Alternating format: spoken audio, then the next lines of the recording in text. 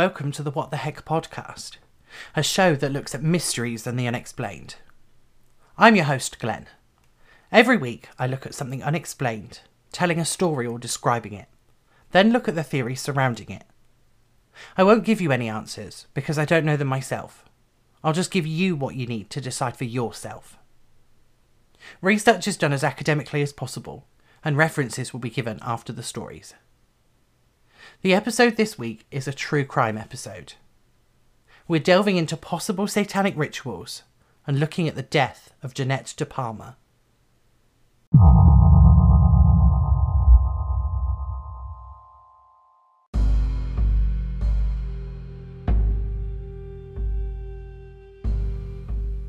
Springfield Township, New Jersey, sounds like it would be a quiet place where everyone knew each other and people get on quite well. However, in 1972, something happened that shook the town and brought the devil to it. On August 7th, 1972, Jeanette De Palma left her house to go and visit a friend. She had just turned 16 on August the 3rd and had been raised in a devoutly Christian household in the upper middle class suburb of Springfield Township. She told her mother that she was going to take the train to visit her friend, but she never made it there. She also never called her parents to explain what had happened. She had completely disappeared. Her parents filed a missing persons report to see if anyone had any information, but it seemed like nobody knew anything.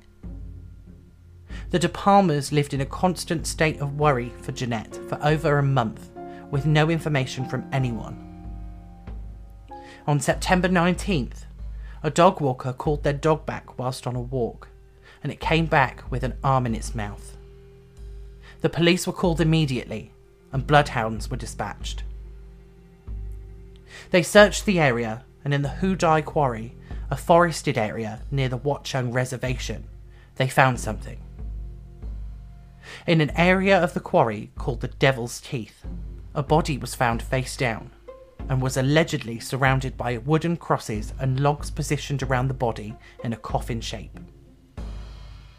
Some of the other eyewitness accounts say that there was a pentagram or other occult objects inside the coffin shape. The body was fully clothed and badly decomposed, so the cause of death couldn't be confirmed right away. The body couldn't even be identified initially. The chief medical examiner, Bernard Ehrenberg, had been called to the crime scene. He pronounced the corpse dead, and in his report he wrote that she had been found face down with a rock formation surrounding her body. Because of the state of decomposition of her body, the cause of death was listed as suspicious and not homicide. Ehrenberg had a skeleton exam and X-ray to see if they would determine a cause of death. The results showed that there was no evidence of bullet holes, fractures, or traumatic injury. It took dental records to definitively identify the body as that of Jeanette De Palma. Once that information came out, the media began to speculate wildly. For context, the Satanic panic wouldn't begin until the 1980s, and the idea that Satanism was an evil and twisted mirror of Christianity hadn't even occurred. Anton LaVey's Satanic Bible had been published by this point. Rosemary's Baby had terrified people in cinemas, and the Manson family murders had happened, beginning a growing belief that something dark and sinister was stirring in the American culture underworld. Jeanette's death just added to this belief. Her family were known to be closely tied to their faith, and initially, the police even believed that her death was part of an occult ritual. The nearby Watchung Reservation was also used at the time by neo-pagans, who were practicing their naturistic faith. The police were so convinced that there was a connection between the two that they called in a witch to help them investigate the case.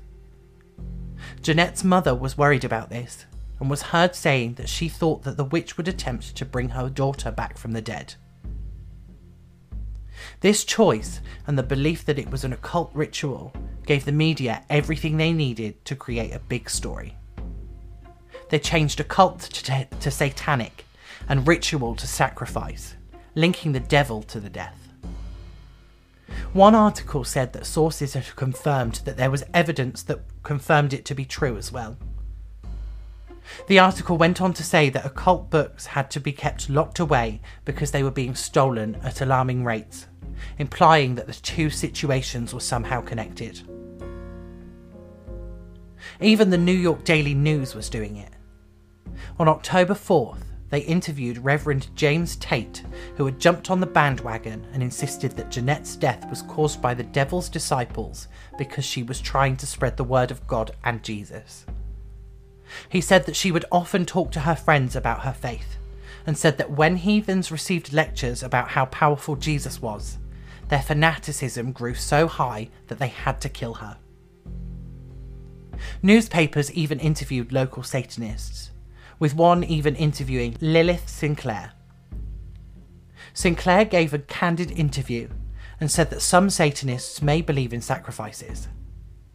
She went on to say that other religions also have people who kill in the name of their god, but these people are just as much of a minority as Satanists who do the same. This fell on deaf ears and was mostly ignored. The case had no leads, and the police had nothing to investigate really. It went cold and was never solved.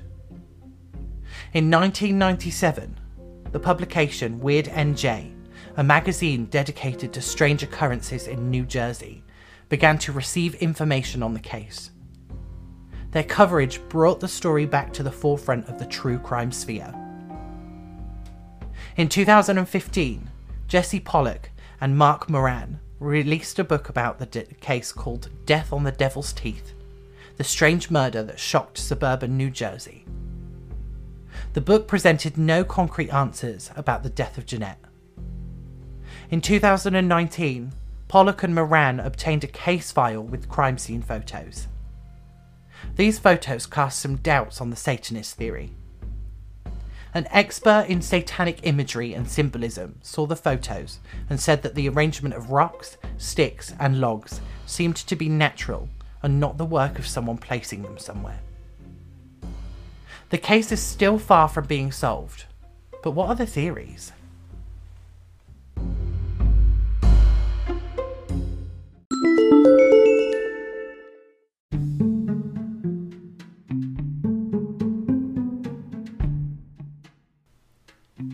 Jeanette De Palma's death rocked Springfield Township in 1972 and prematurely caused the satanic panic there. We know what happened, but who or what did it? The biggest theory of this story is that Jeanette De Palma was killed in a satanic ritual. The thing about this theory, though, is that nobody can say what it was for. Add that to the debunking of the satanic symbols in 2019, and it seems even less likely that this theory is true. One theory suggests that Jeanette had died of an overdose. She was a recovering drug addict apparently, and it's theorised that she never planned on taking the train the day she died, and had instead planned to meet with some other friends to take drugs. It's not mentioned what drugs, but if she had accidentally overdosed, it's likely that her friends would have dumped her body or left it where it fell in a panic. With none of them coming forward, it's possible that this didn't happen, but it's also just as possible that they had done it, but stayed quiet to protect each other. There is a theory that Jeanette was a victim of an uncaught serial killer. In 1974, Mary Ann Pryor and Lorraine Kelly were both murdered, and both of their bodies were found in heavily wooded areas, similar to where Jeanette's body was found. The killer hasn't been identified or caught, and the locations are very similar. It's a possibility. Whatever happened to Jeanette De Palma is still unknown. The evidence was all destroyed by Hurricane Floyd in 1995. Because of this, we may never know what really happened.